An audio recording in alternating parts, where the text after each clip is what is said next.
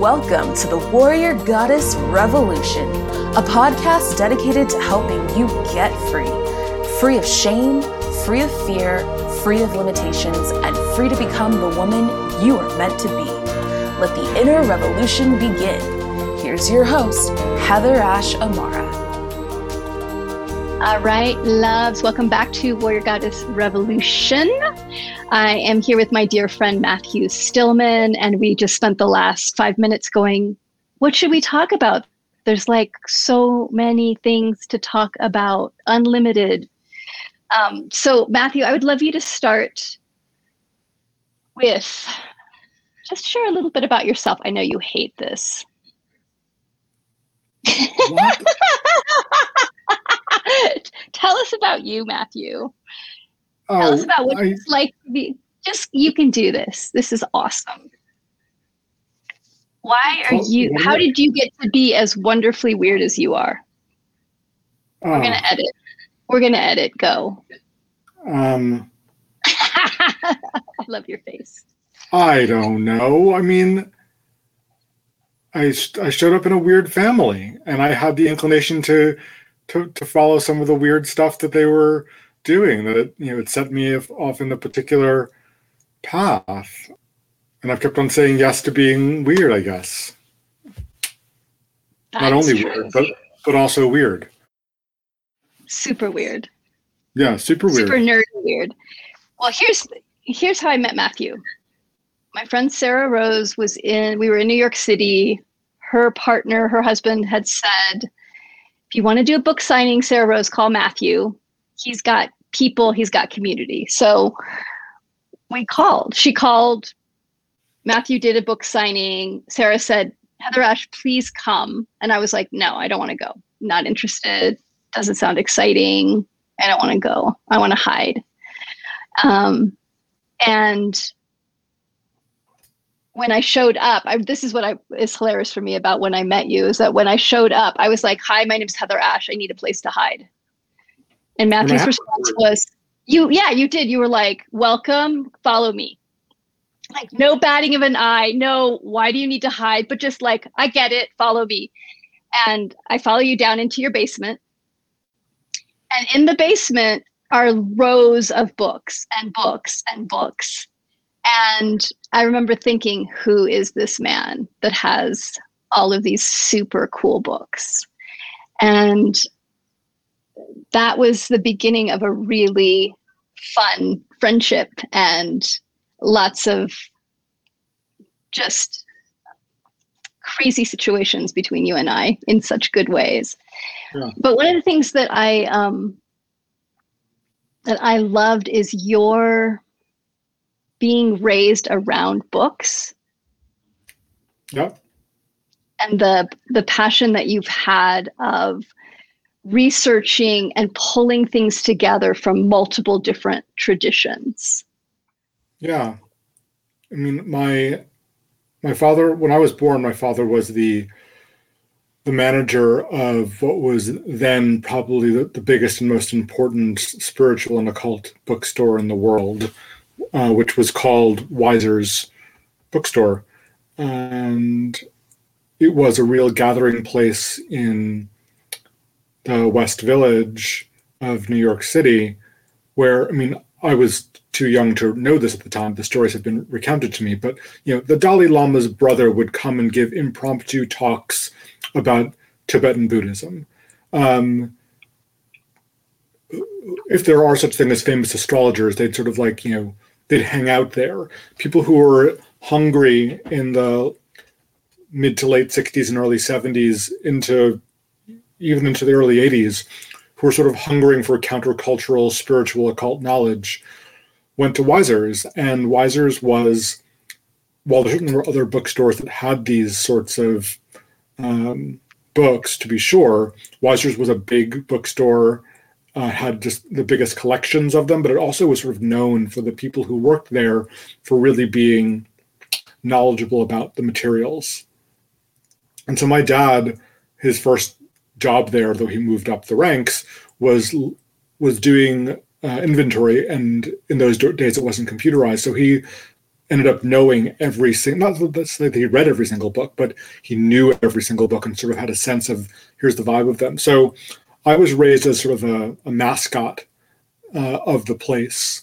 And so I was literally raised in the stacks, climbing bookshelves.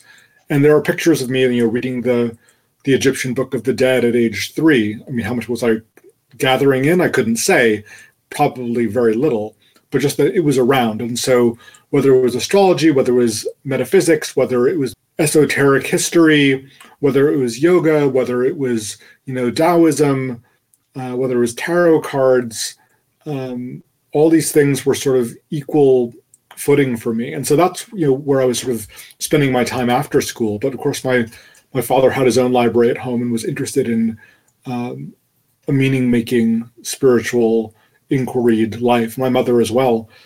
And, lots of kids who are raised in situations like that run screaming. And for whatever reason, it made sense to me. And there was something in my soul that said, yeah, these are some of the questions that I'm wondering about.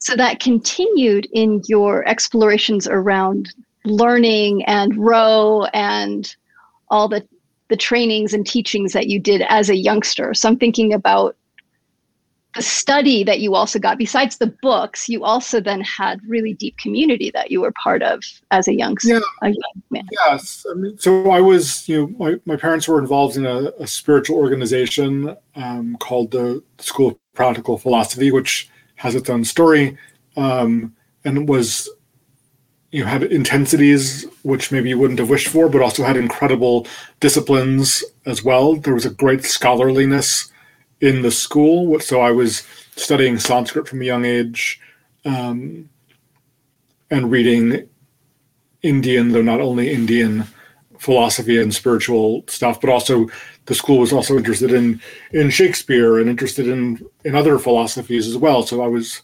in that regular stuff. I got very lucky to have a fancy private school education in New York. And so I got a really good education there. And I just, again, had a very eclectic Catholic, lowercase c, interest in all sorts of stuff. So I was reading widely as a young person and practicing as much as I could as well. And all this stuff sort of added up to a very diverse, and I wouldn't say I was a jack of all trades, but I was a jack of wide trades. But I sort of was conversant in a lot of different stuff, and I'm no expert, but I just sort of had this stuff from pure philosophy, pure intellect stuff to, I was interested in somatic things as well, and experiential and phenomenological experiences as well. So that's part of how I got to be me, I guess. And it's so beautiful because there's the intellect that you have, and like you said, like the somatic piece that you have is so deep, and that's rare. Like I see that either people are very into the somatic and they're not as much interested in the research and the how do things fit together, or they're disconnected from the body. Yeah. And more connected to the intellect. And so how did that come about that you were able to bridge the two worlds of the intellect, the books, the research, the exploration mentally, as well as that deep dive into the body that you do still? I don't know. I mean, I adore my parents, and they gave me incredible gifts, and they also were intellectuals, bookish, and not really embodied. I mean, it's something they're still trying to do to this day, and I'm so glad they're alive, and long may it be so. But I didn't learn to love exercise and play and games and trying to be in my body from them, something that they really struggled with.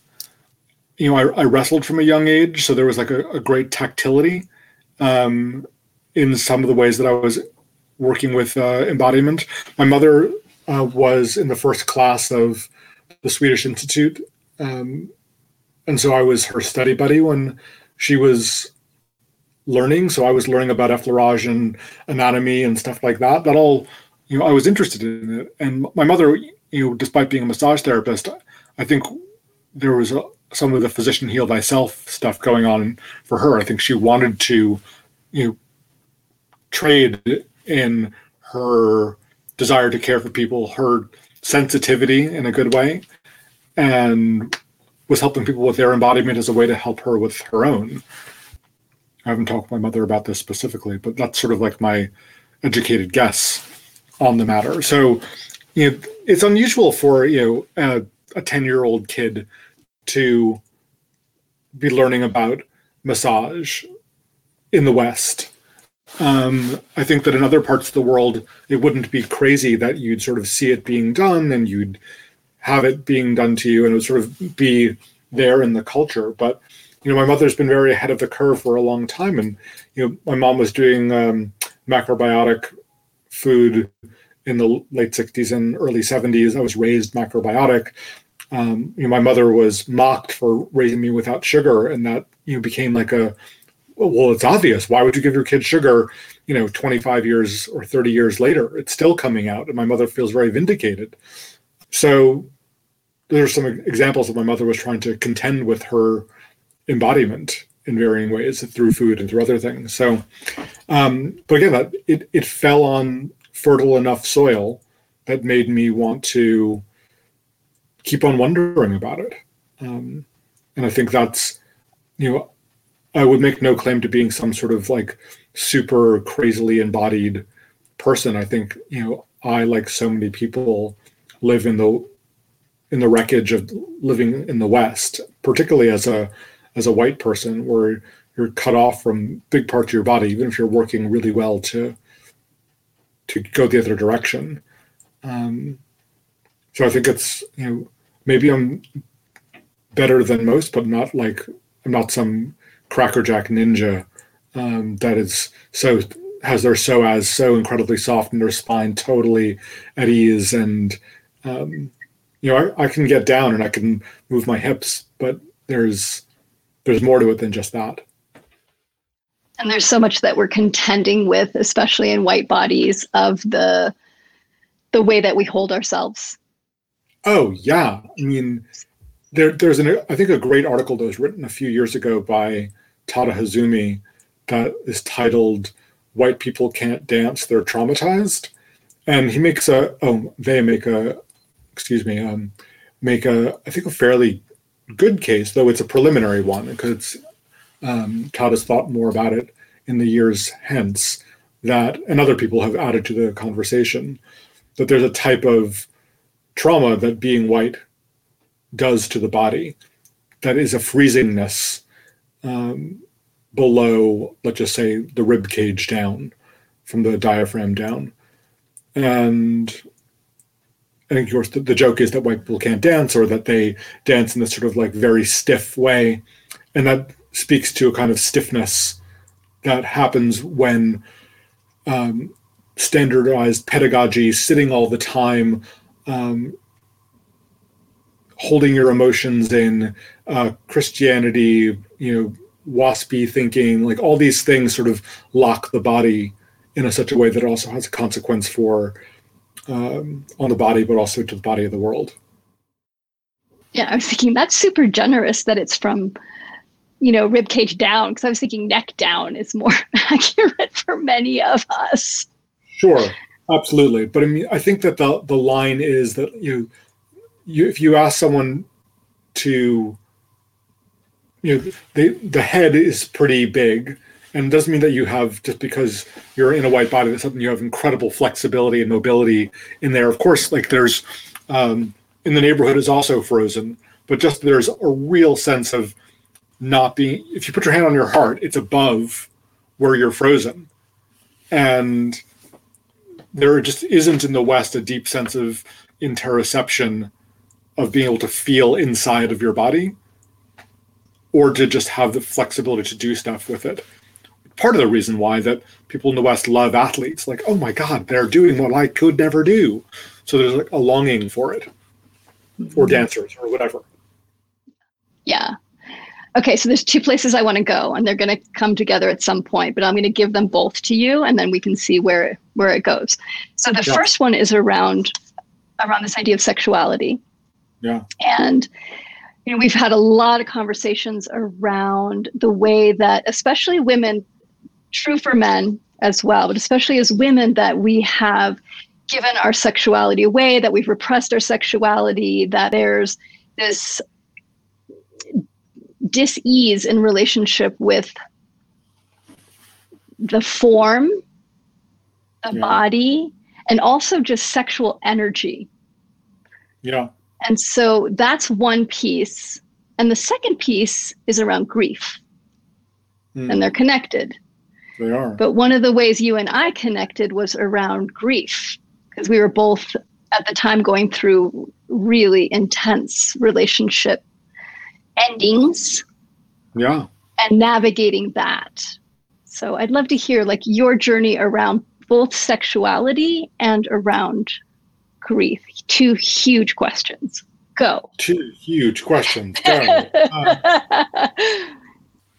Yeah, this is a big two-pronged question, but women are on the menu in Western non-culture, the dominant culture, and they're on the menu being measured up if they are desirable enough, if their dollars are required. That as I've heard say, that women's dollars are the most reliable dollars, and so there's like always a hunger to like, how can we get trust with women so they can buy from us forever, and so women are not only their dollars, and women are not only their desirability, but the fact that they are being sliced and diced and hungered after with drooling chops from every marketer the moment you turn on your computer.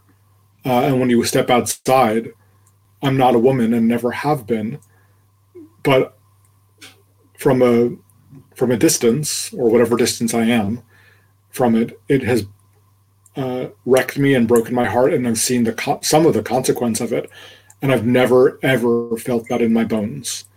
And you and probably other people who are listening to this have felt some of the weight of that, of being sexualized when you were 10 or whatever it is. I mean, there are too many things to name about the way that women bear the burden of being women in this time.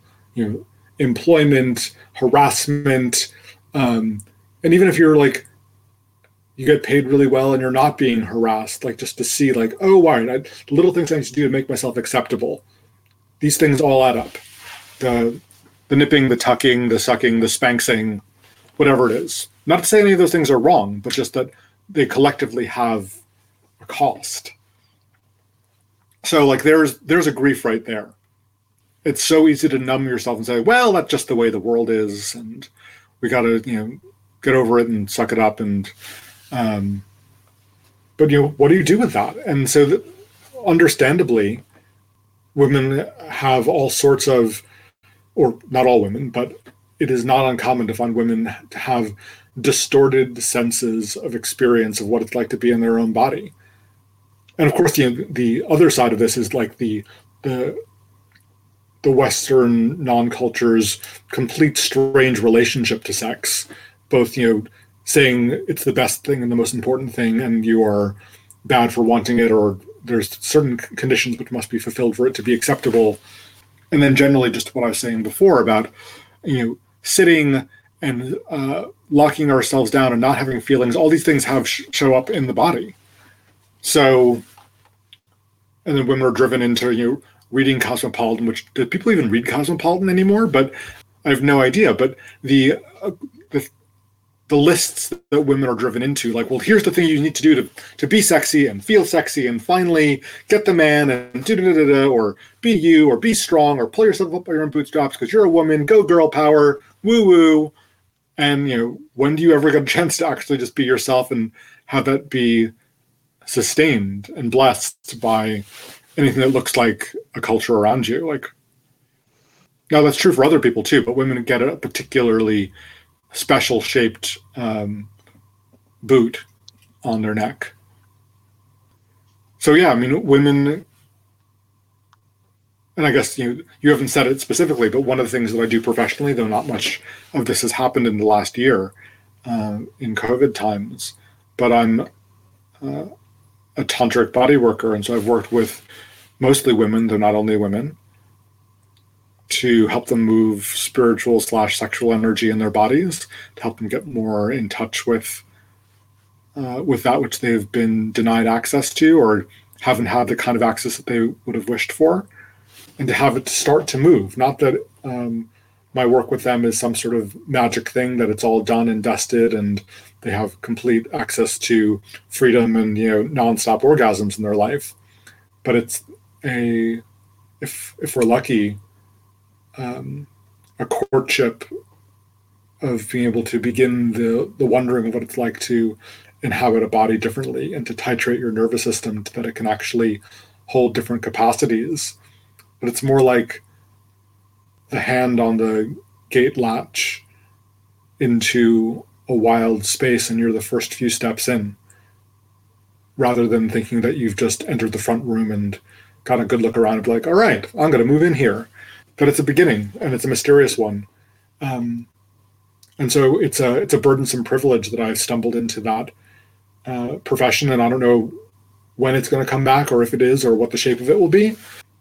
But in order to do that profession, which I again stumbled into, requires the capacity to both register and be present to and not try to fix or dodge the griefs that would inevitably be in so many women's bodies, and joys too. I mean, the joys live there too. They're not alone, but so often in a bright-sided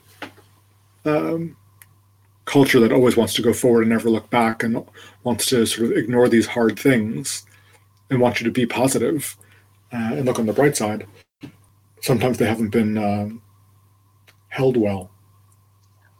Yeah, and I always see that when when I work with women in Circle, that with Warrior Goddess, with the first 4 lessons, everyone's like, this is great. And then we hit lesson 5, which is around creativity and sexuality. Collapse. Yeah. Like, we don't have to go here, do we? It's like, yeah, we do. But the amount of gentleness that needs to happen, I think, for women to unpack the amount of hurt and trauma and projection and all the things that are being held, the emotions, the lineage trauma. So much. It's so much to turn towards. Yeah, and it's of course, there's so much story in it, which has been added on to, and there's so much ignoring of the story, and there's also things which are way outside of the individual but are just sort of like atmospheric. Yeah, I was thinking about because I had the weird childhood of growing up overseas, and tons and tons and tons of gifts with that. One of the things that was also really interesting is that I stood out in a really huge way. Like, there's no way to fit in because I was very different. And that also then, even as a young woman, there was a lot of energetic around that. So I just remember that feeling sense of walking around, and I'm sure this would be in the United States as well, everywhere, but it was heightened in a way because of all of the movies and the, what's held for Western women. And just as a really young woman, not knowing what is that energetic. Yeah. And I think so many of us are carrying that in our body. And so even to turn and face the invisible in a way. Yeah. There's so many layers. Yeah. Yeah. I mean, I recall I know I told you the story before, but just to recount it, I mean, a woman came to me and said, I've heard you're great, and my friend said you're great, and I want to have a session with you. Let's do it soon. And I want to have a G-spot orgasm. It's really important. I've heard they're the best, most important thing. They're going to like open my heart chakra up and like release my body. And like, I need to have a G-spot orgasm. And I'm like, well, I'm really glad you have a clear intention, but I can't guarantee you that we're going to have one. Like, there aren't just like buttons to press on you and that you'll have one. And it's the first time we're ever meeting. Like, I can't, like, I'm going to be learning your body. I'll be listening intently for sure.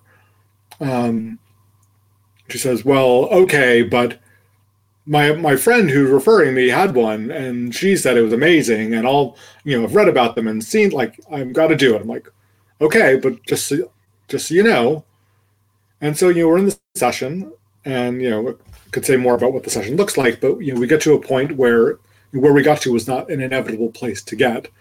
But I got to a point where I'd finished all her posterior chain and was coming down the front of her body, and asked if she wanted her breast to be worked on, and she rolled her eyes. She was like, fine, sure. And I'd sort of, asked all the permissions that I do, and I'd finished working on her right breast, and she's like, there's no sensitivity on these. Like, let's just go on to the, like, I was like, I promise you, I'm not skimping you. I'm not watching a clock. Like, you'll get every inch of attention. She's like, fine. And now I don't say this story because I'm some sort of like magic toucher that like only I could have done this by any means. But when I started to work on her left breast, somewhere in the midst of it, she started to weep. And then her weeping turned into heaving.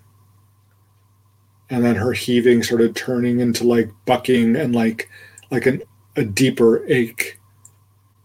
And then that deeper ache of sort of heartbroken moaning turned into keening. And then when you're at that point,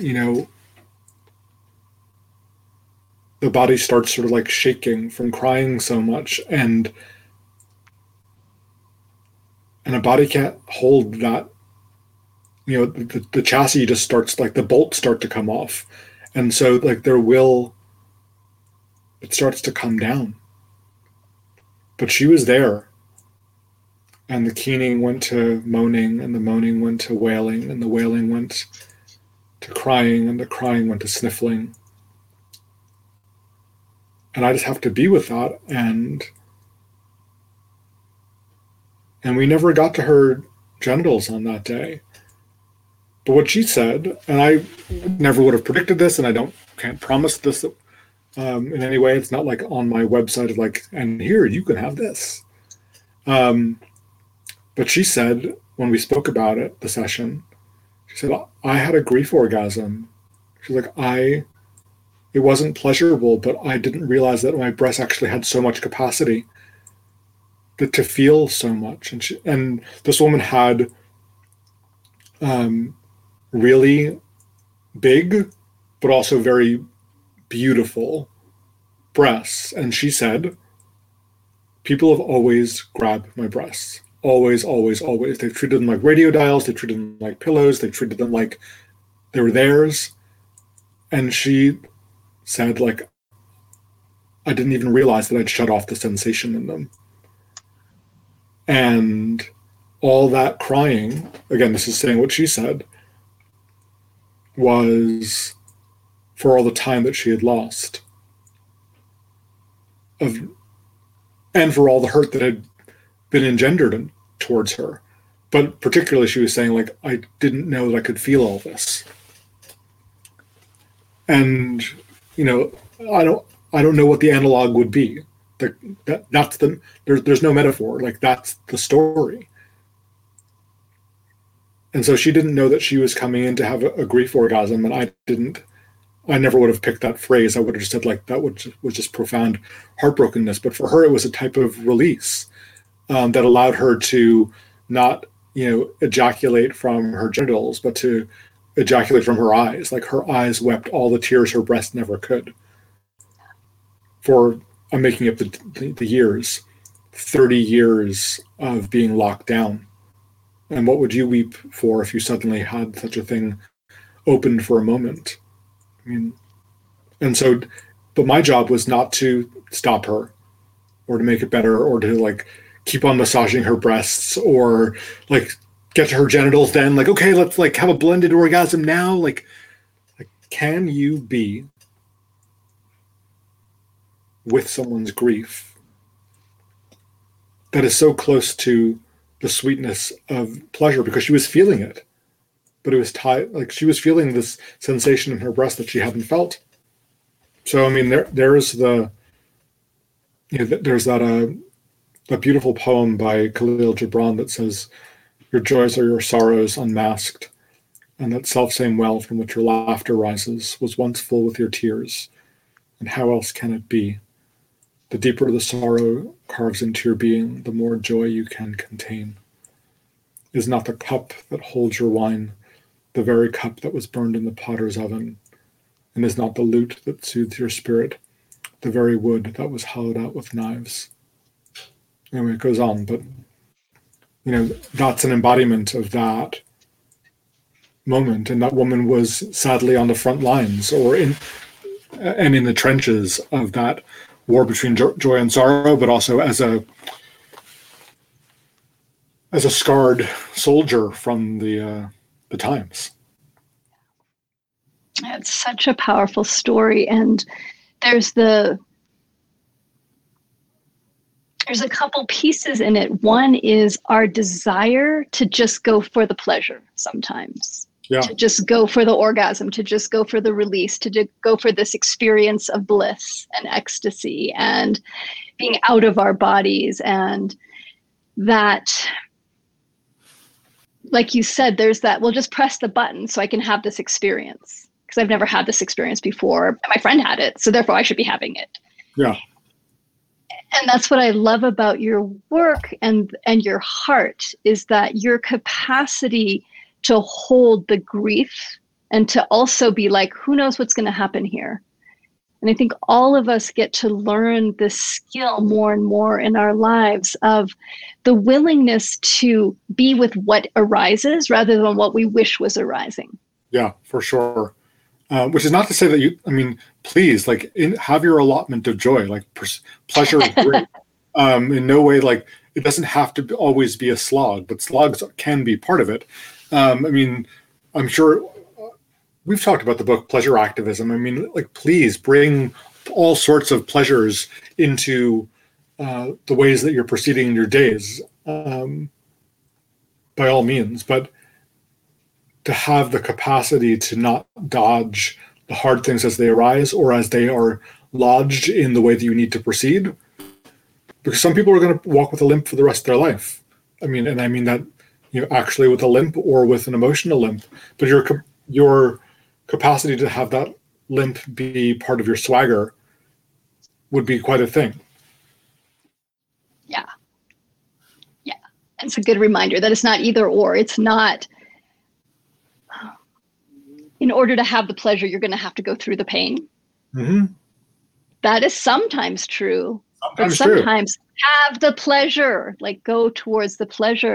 And something that I see in women is that often they have no idea what brings them pleasure, no permission to have pleasure.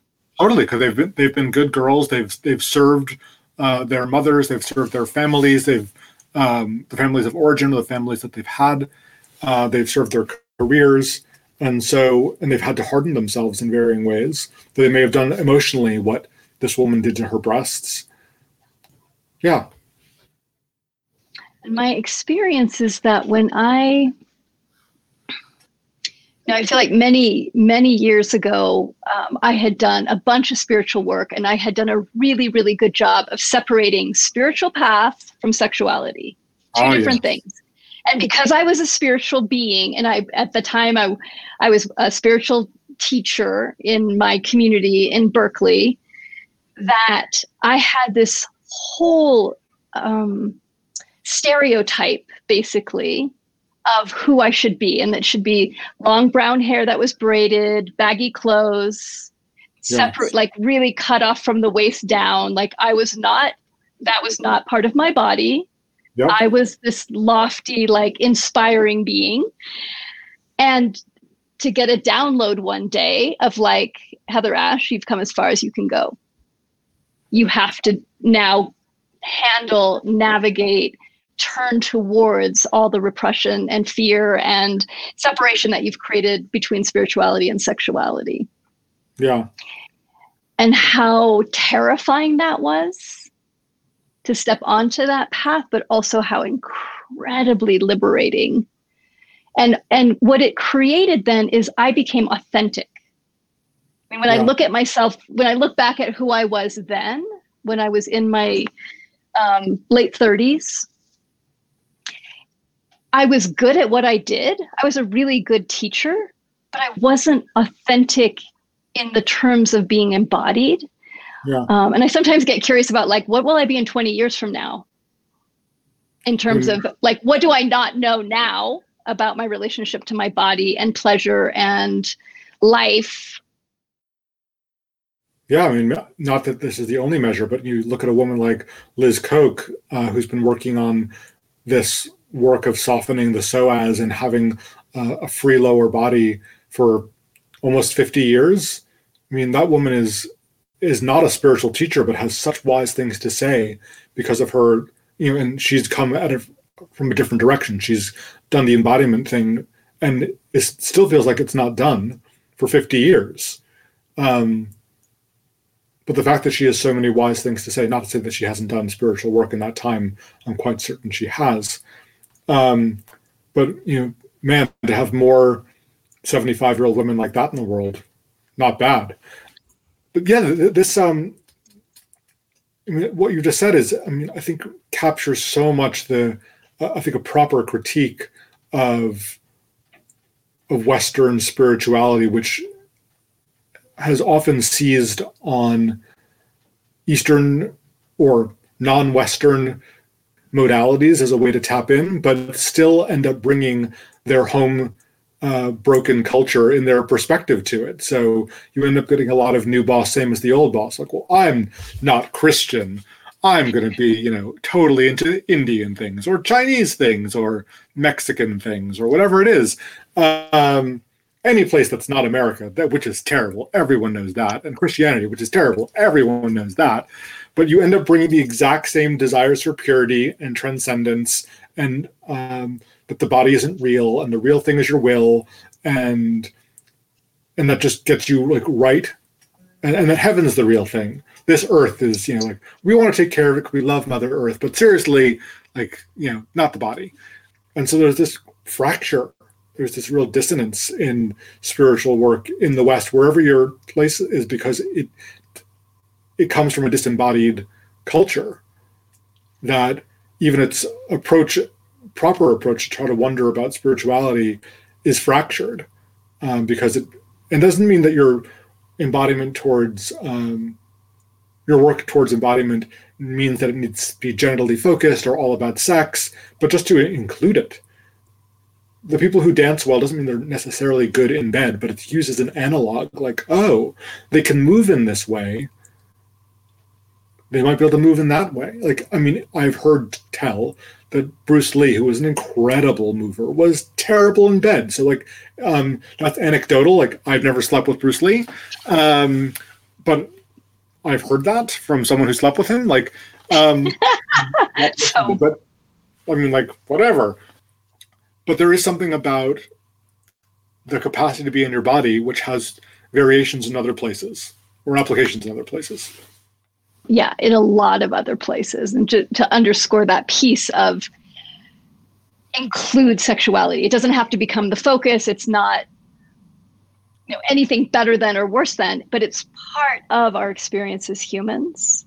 Yeah. And as westernized humans, we're all, I think no matter how sexually free you might think you are, that we're all still navigating Christianity, original sin, all that stuff. Colonialism, whiteness. Colonialism, all of it.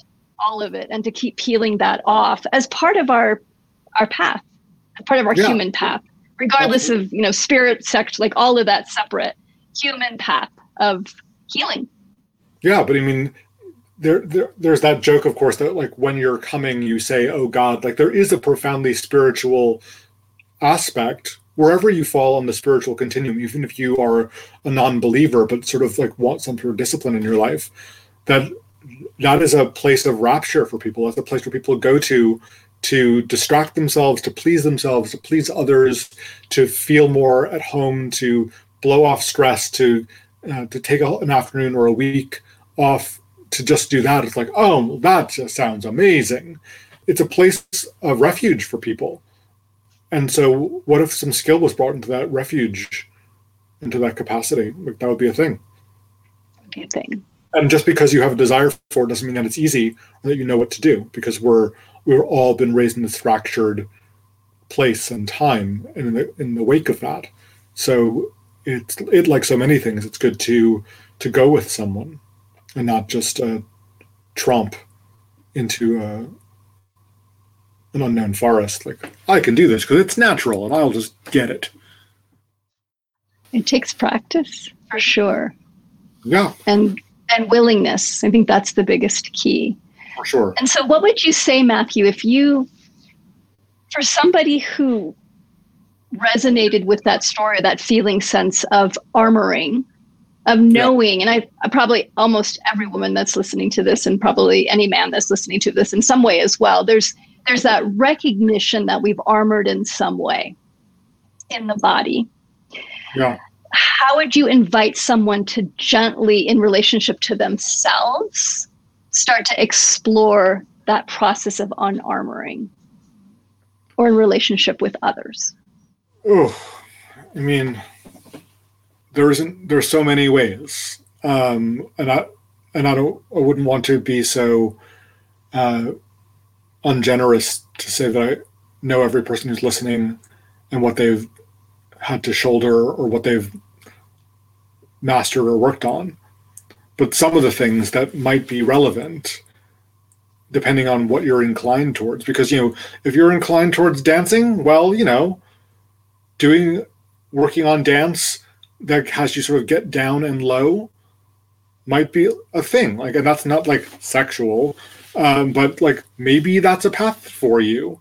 If you sort of are sort of a different type of somatic type, and you sort of think like, oh, breath work's my way in. Well, maybe you join our Breath Collective, which is a really great 5-day-a-week live breathing community that at 9 a.m. Eastern Standard Time or 6 p.m.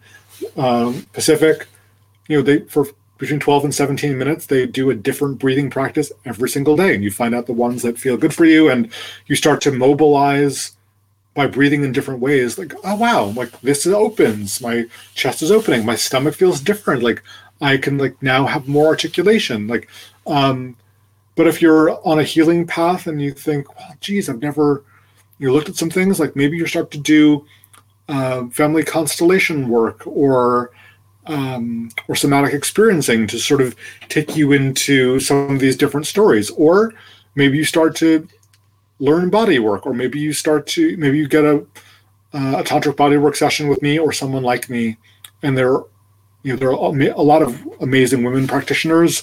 There are fewer amazing male practitioners, certainly who I'm aware of, not that there are none, and those can be really great guides.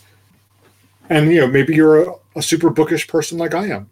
Maybe there are good books. Maybe you have a really willing and patient partner who, bless their hearts, whatever their genders are, like, yeah, let's try to do this from a book, because we live in, Paducah, and there's no chance that we're getting to New York or LA anytime soon to find a really good practitioner.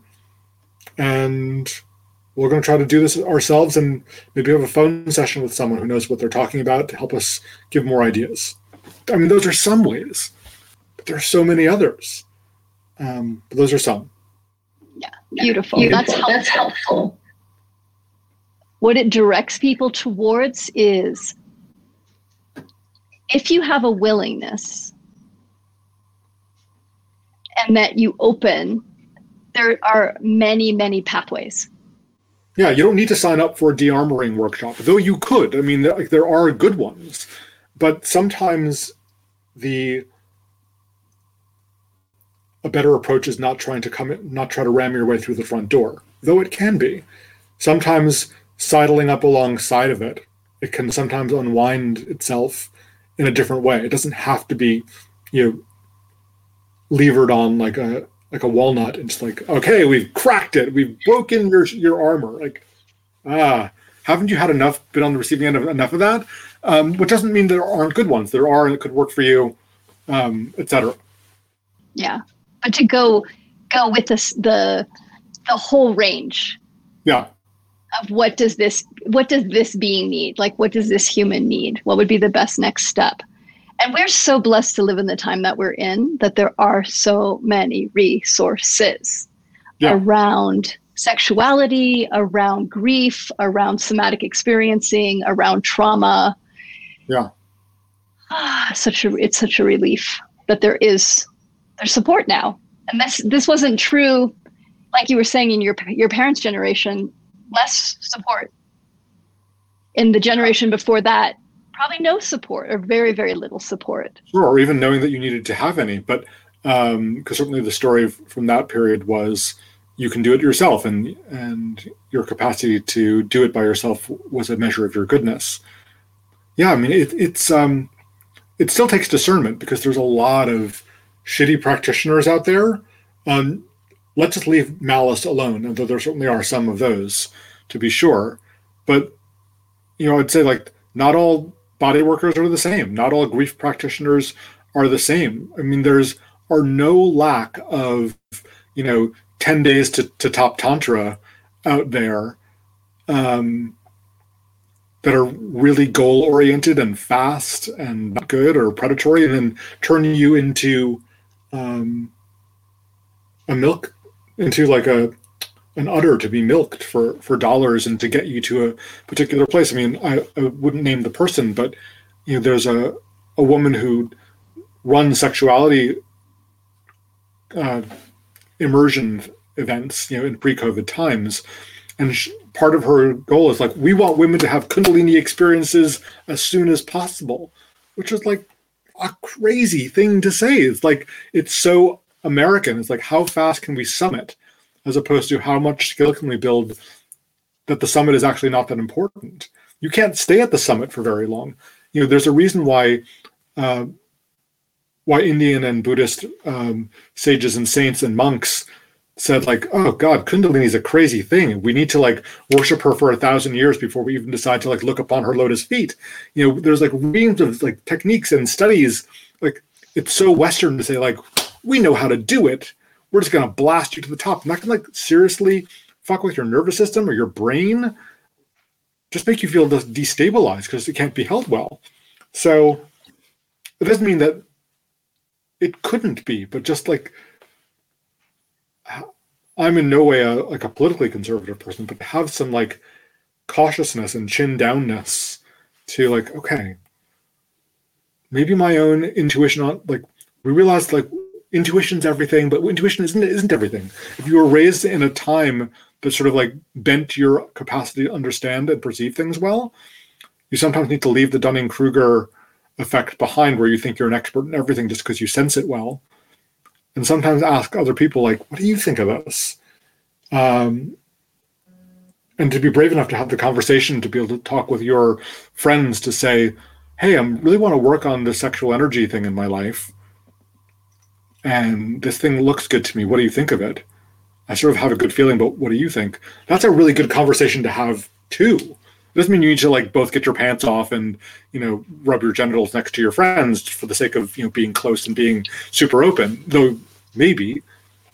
But that conversation suddenly makes the whole thing less weird if you do it well. If you do it well. Yeah, absolutely.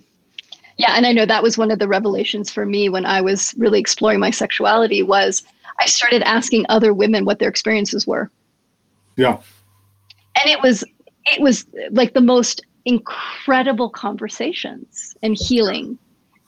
That was really beautiful. So, yeah. Okay, so last piece around grief. Yeah. And you talk so beautifully, Matthew, around the bittersweetness of learning how to be with grief rather than go over it or go under it or go around it. Yeah. And so just any share that you have of your experience and your, your heartbreak in relationship to grief and our human, especially Western relationship to grief. Yeah, the first thing that comes to mind is the word gift. And the word gift, we sort of automatically think like, oh, it's a great thing and it's wrapped in a bow and it's a present and you want one and you give it and you're full of them and, it's your purpose in life to give your gifts or to, so it's your love language and you give gifts, whatever it is. The etymology of it is a great etymology. It comes from an old Icelandic word, Giftjen, which I think, if I recall, is spelled Gyftjjen, something like that. And in the Old Icelandic, it means a thing received. And one of the earliest usages in English is the sentence, I'll never forget this, the devil gifted me trouble, which is not to say that it was wrapped in a bow and had a card on it. It just means to be affected by a thing. And so this is not to bright side grief at all. But can you develop the capacity and the skill, because grief is a skill, it's not a feeling, to be on the receiving end of that which life is gifting you, and to be in the best way undone by it. Not only undone, but to be undone. And so developing a grief practice, so you have something about the skill of grief, like similarly to what you were just asking about, like, what about de-armoring? Well, there's a million ways to kiss the ground, as Rumi says. If you're a gardener, man, there's a grief practice for you right there. Can you love those plants when in their full flower? You know that when they're in their full flower and they're most beautiful, they're so close to dying. And can you love them when they are brown and rotted and slimy and food for next year's plants, just as much as you can love them in their high pinkness and swaying in the breezeness? And if you are a person of Italian heritage, I guarantee you that your ancestors had more than their fair share of children who died at a time when they wouldn't have wished their children to die. Not that anyone wishes for children to die, but they did. Children die. And it's not out of the natural order of things that children die. But any small town that they lived in, whether that was Syracuse in Sicily or Napoli or Genoa, wherever it was, or some small town in the hills, you can guarantee that your ancestors made a stitch of cloth and someone gathered in all those cloths and all of them had been prayed on. And that blanket was made from everyone in the village. And maybe the mother had that blanket or the child was buried in that blanket. Or is it, the professional keeners in Ireland who cry because the rest of the people haven't started to cry yet, or the same people who do that job in Ghana? Or is it the leather workers? The grief practice could be anywhere, but to recognize the whole in everything. But all these things I've mentioned, and they're not, I could make a longer list. They all involve beauty making. And so grief has beauty making in it as a way of loving the world and loving its limits and loving its capacities. When you and I met, just to circle back to that, I was still in the early days of the grief about my marriage of 13 years ending. I'm still grieved by that, not in grievance, but in grief about that. I'm not on the floor in the same way as I was back then.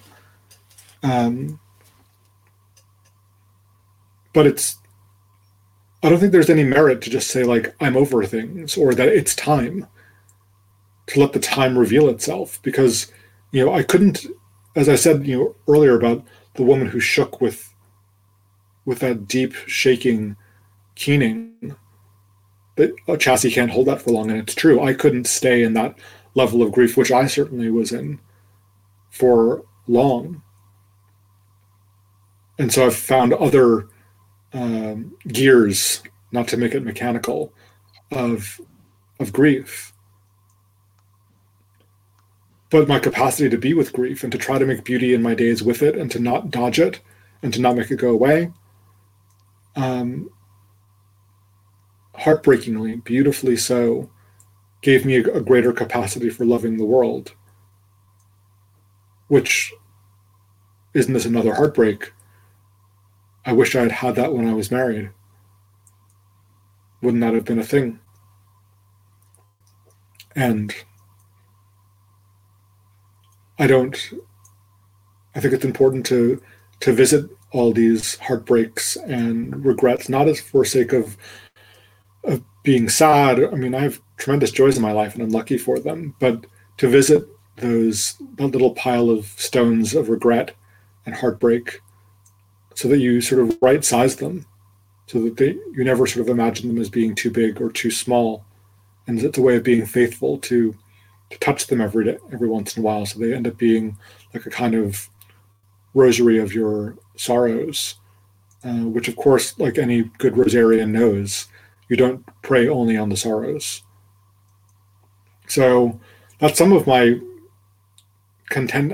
Again, I have so much to say about grief, but these are some of the things to say about grief, about how it's connected to beauty and how it's connected with loving the world and being honestly impacted by the thing.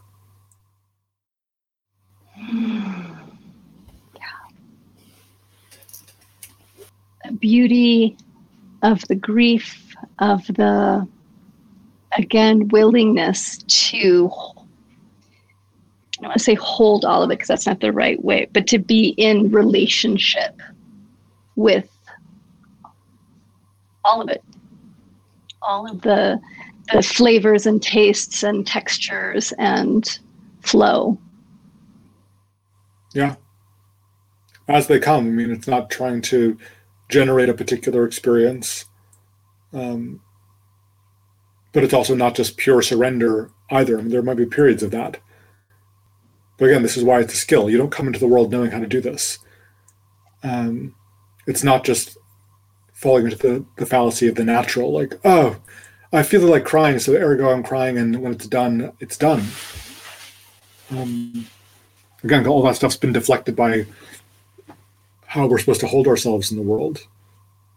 How many people do you know who have said, like, oh, I don't want to cry in front of you, or like, I need to like look at, that stuff, like, you can roll your eyes, but like, it's there.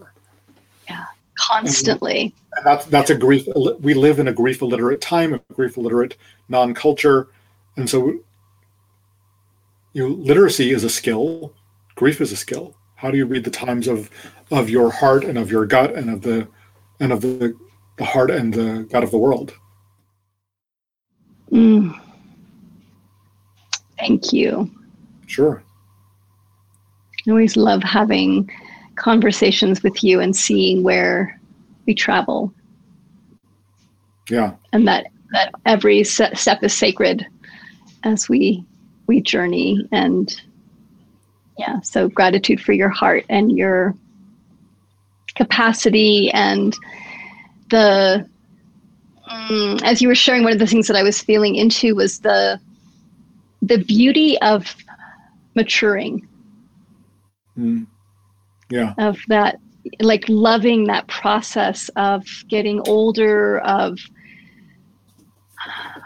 not getting jaded, but being more open and more wrecked by the world and more in love. Yeah. And it's not always equal, and it won't always be equal. It's a lurching stumble for that. Yes. So true. So true. Yeah. So may we all keep stumbling along. Yeah. Perhaps with a little bit of art in our stumble. Yeah. Yeah. And catching each other when we can. Yeah, for sure. Yeah. Gratitude. Grand. If you enjoyed this episode, don't forget to like, subscribe, and share it with a fellow warrior goddess. If you felt fully empowered and inspired by what you heard today, we want to know about it. You can share your feedback by leaving a review wherever you listen to your podcasts. We thank you for your support. It's the fastest way to fuel the revolution. To learn more about the Warrior Goddess Revolution and other Warrior Goddess offerings, visit us at www.warriorgoddess.com.